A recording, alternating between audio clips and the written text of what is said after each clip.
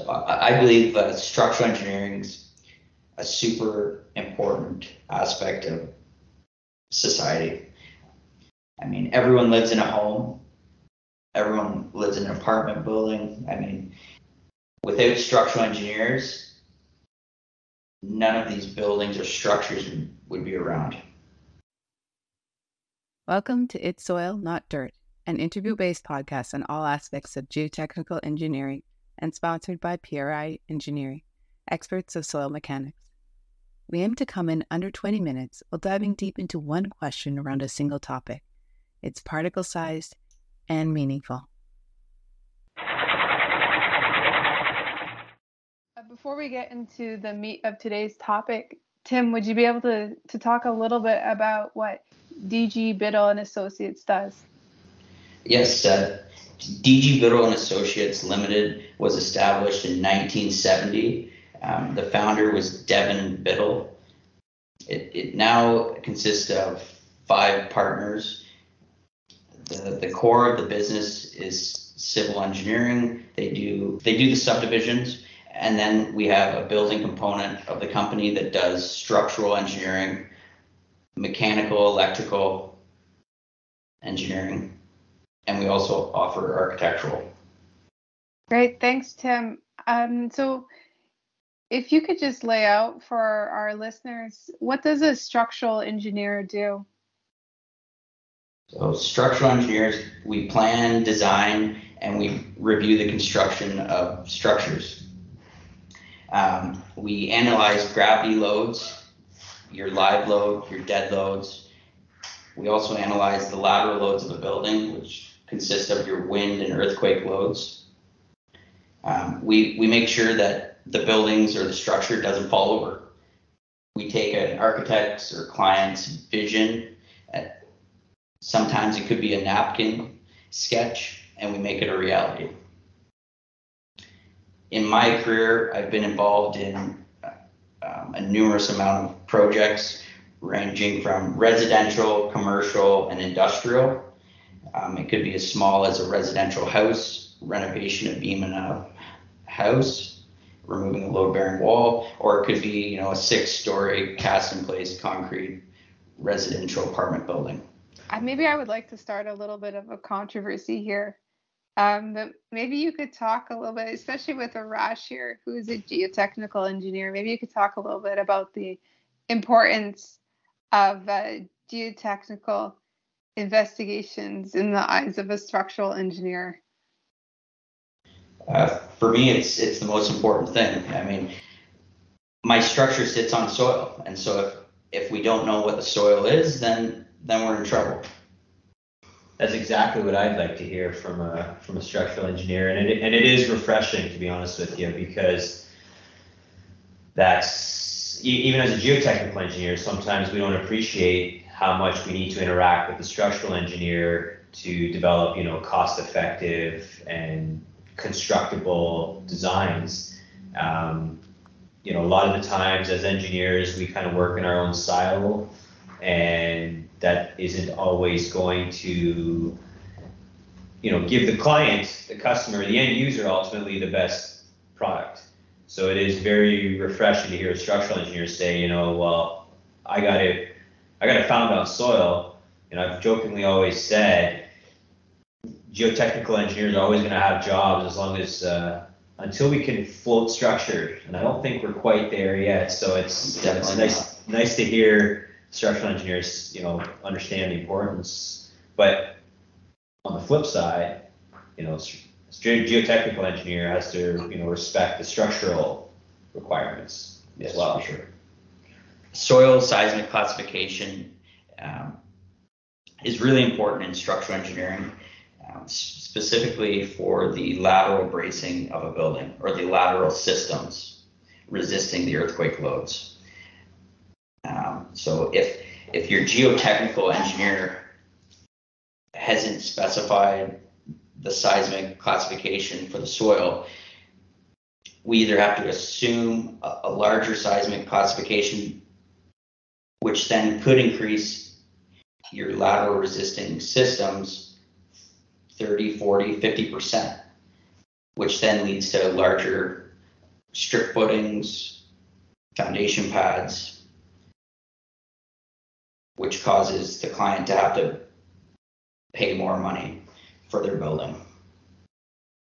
What are the different soil classifications, and like how do they impact how you do your job?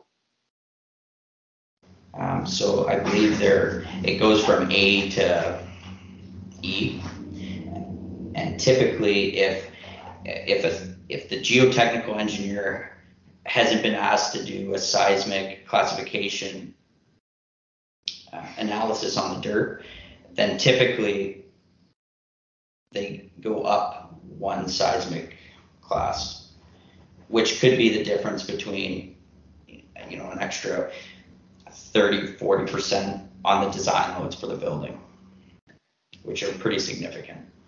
Like what does that mean in terms of like the structure itself? Yeah, so like if you've got 30-40% magnified design loads, it's going to mean you're going to have thicker steel, you're going to have more wood if it's wood shear walls. If it's concrete, you're going to have maybe wider concrete shear walls with more rebar. And then ultimately your foundations could be 40% larger than what they would be if, it was a class C or. It's an interesting point, Tim, because a lot of developers or others that, obviously don't know much about the topic as the two of us do, this is kind of a forgotten piece. And, technically, as per how the International Building Code, which is kind of the main derivative of, the guidelines we have in Canada for this type of analysis, it says you need to look at the top 30 meters of soil. And what's the average depth? We always do boreholes for a building. Usually starting point is 20 feet. You might get 30 feet, 35, 50 feet, maybe 100 if you're lucky. And so there's a lot of assumptions, like you say, that need to go into this. The most appropriate way to do a site classification is by doing a MASW, which is a multi-channel analysis of surface waves, which is essentially how, waves that we can't see that would, be permeated from an earthquake, how they dissipate through a soil medium.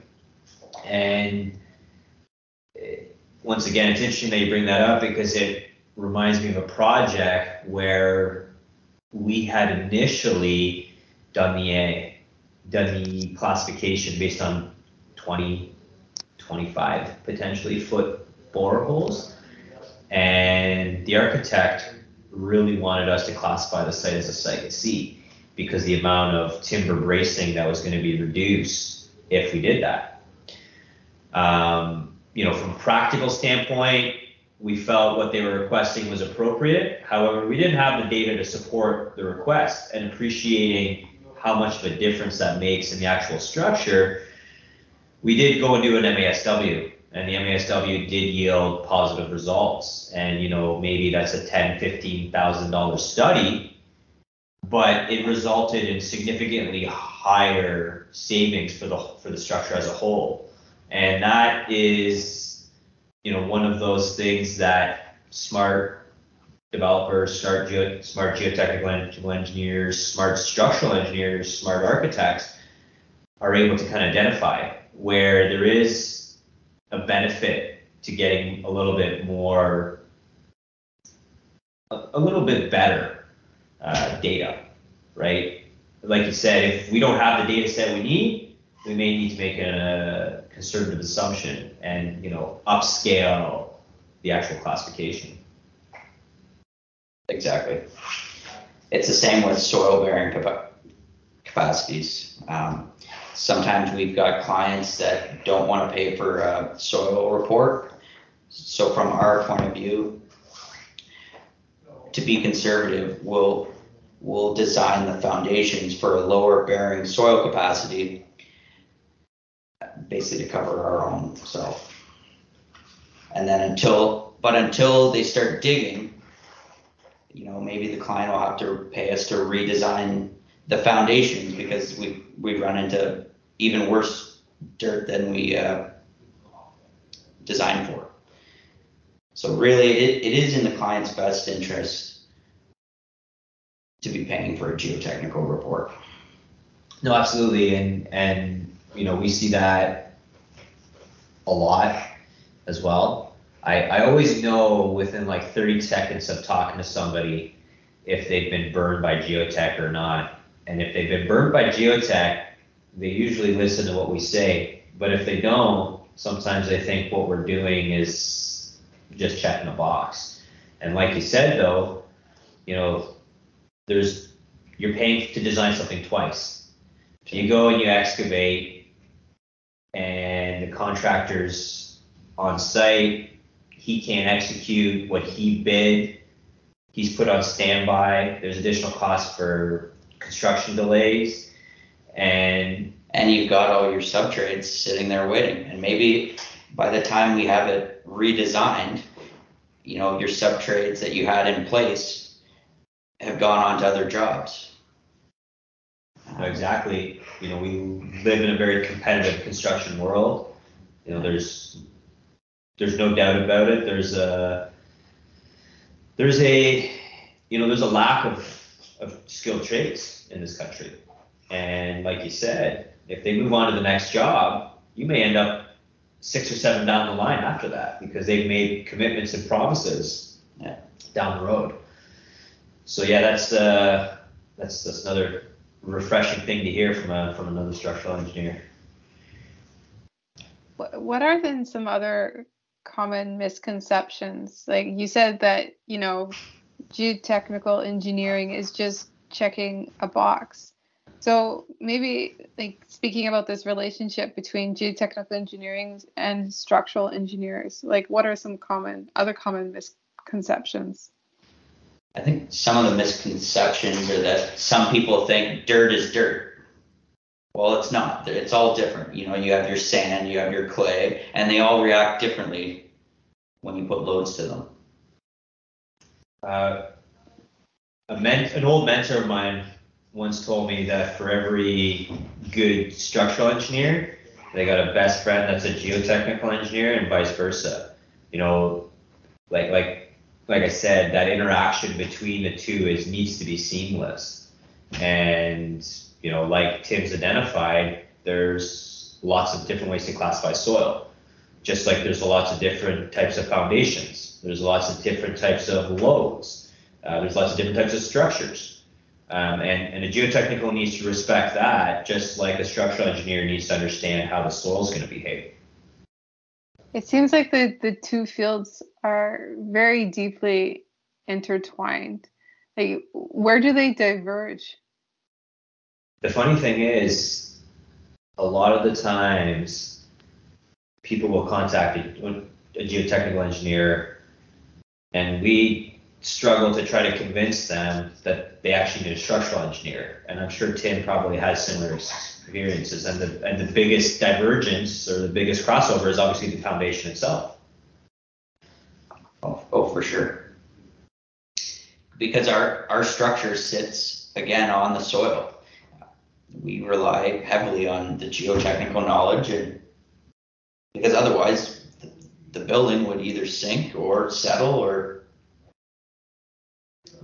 move in a way that we don't want. All right, so I think what would be good to touch on right now is that there are some common issues that happens that crosses or is in both geotechnical and structural engineering fields.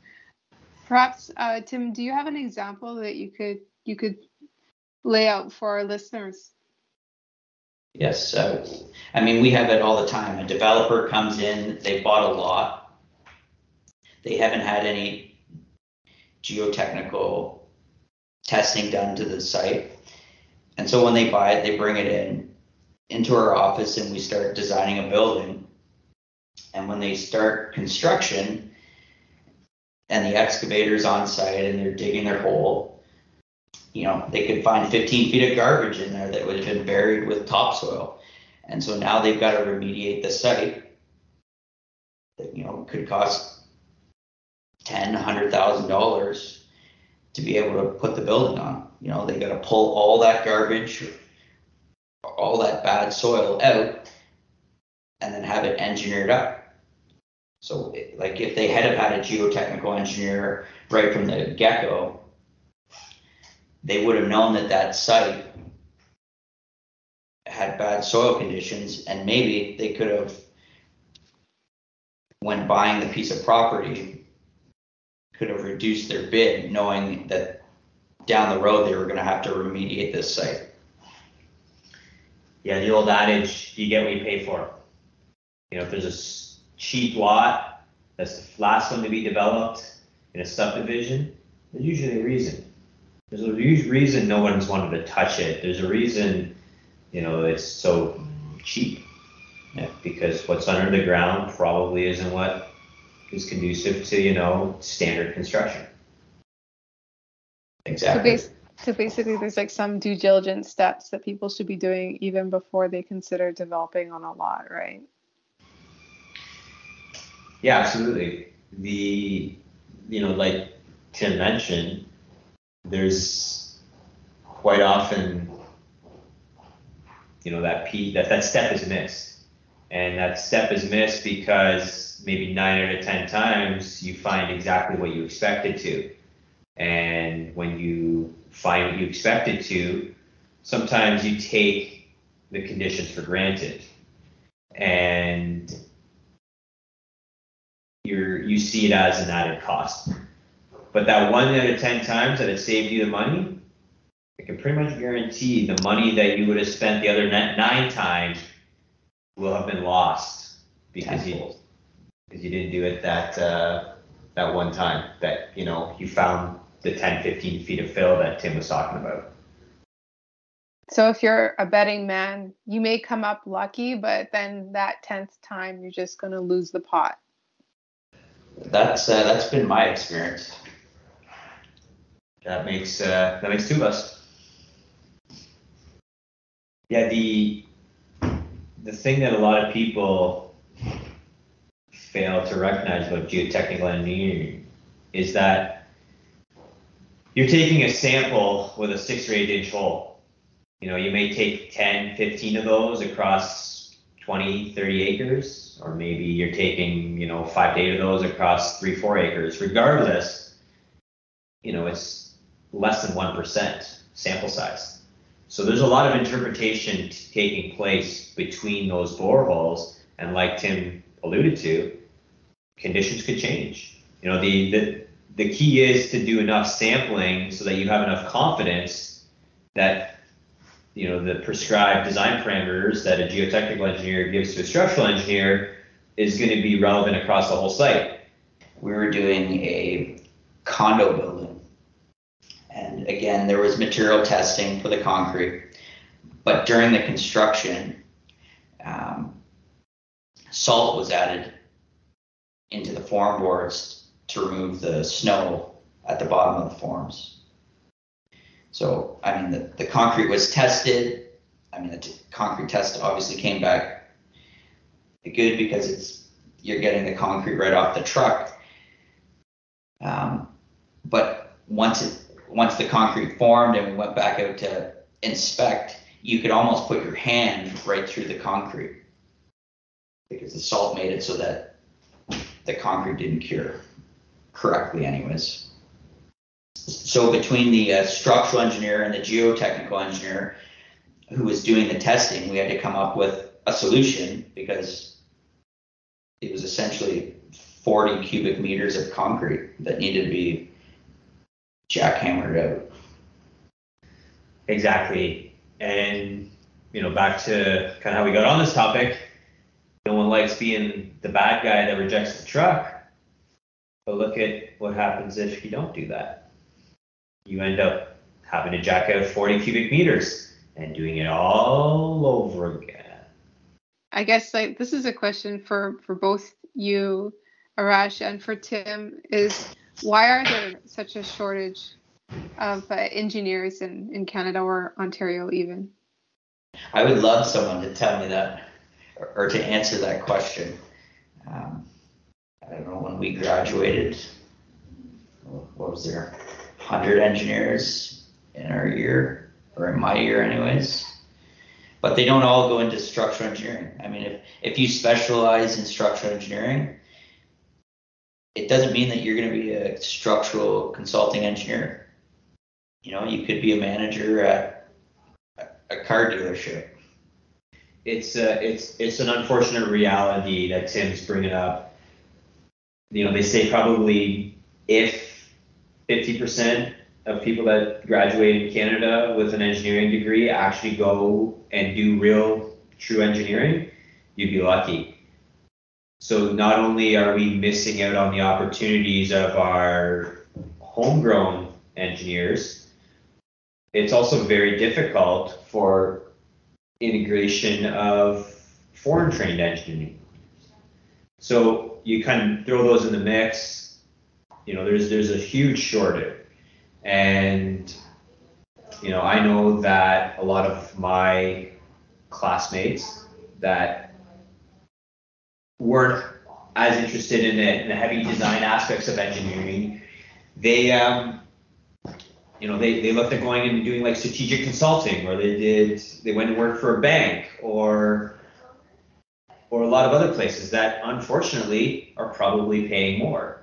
And we treat engineering as a commodity in Canada, and I can tell you, based on where my family's from, that's not how they see it in Asia, and that is a serious issue that, you know, Engineers Canada, professional engineers of Ontario, really need to tackle, because they need to elevate the standing of an engineer, because it is an important role. You know, we've talked now probably about 15, 20 minutes here, and we've identified a lot of issues that could be corrected with, you know, sound engineering. And when there's not enough personnel in the industry, it's kind of hard to fix the issues, because we're always just trying to deal with the problems in front of us. Well, it sounds like most problems that we have nowadays, the answer is not straightforward nor easy. What keeps you coming back to work each day in structural engineering? What gets you excited about it? I love every aspect of my job. I mean, like I said, I meet with clients every day that come in with a napkin sketch. We bring their napkin sketch into reality. I mean, it's a great feeling. When you're able to drive around town and see all the buildings that I don't want to say designed or created, but yeah, it's a great feeling. We're molding cities, which is great. Molding cities, that's a really beautiful way of thinking about it. So I believe structural engineering is a super important aspect of society. I mean, everyone lives in a home. Everyone lives in an apartment building. I mean, everyone walks into a car dealership. Without structural engineers, none of these buildings or structures would be around. Or maybe they wouldn't be safe. Or they would cost a lot of money. Civil engineering is one of those like invisible fields. Every time you walk into a building or a car dealership, you don't think, oh, thank you, structural engineer, for making sure I'm not walking into an unstable building, but that is somewhat of the reality. Yeah, because for a structural engineer, all of our stuff gets covered up with drywall. I mean, again, you walk into a building, you don't see the wood studs, you see the nice fresh drywall with a nice fresh coat of paint. But behind the drywall and the paint are the aspects of the building that are holding it up. So basically, structural engineers are the unsung heroes of every city and every building, really, because you're what's holding it all up. You're making the skyline. Yes, If you like that's this episode, I welcome you to stay up to date on all of our upcoming ones. We're going to be on all of the major podcast platforms, so you can follow us there. And if you would like to learn more about PRI Engineering, please visit our website, priengineering.com. And don't forget, it's soil, not dirt.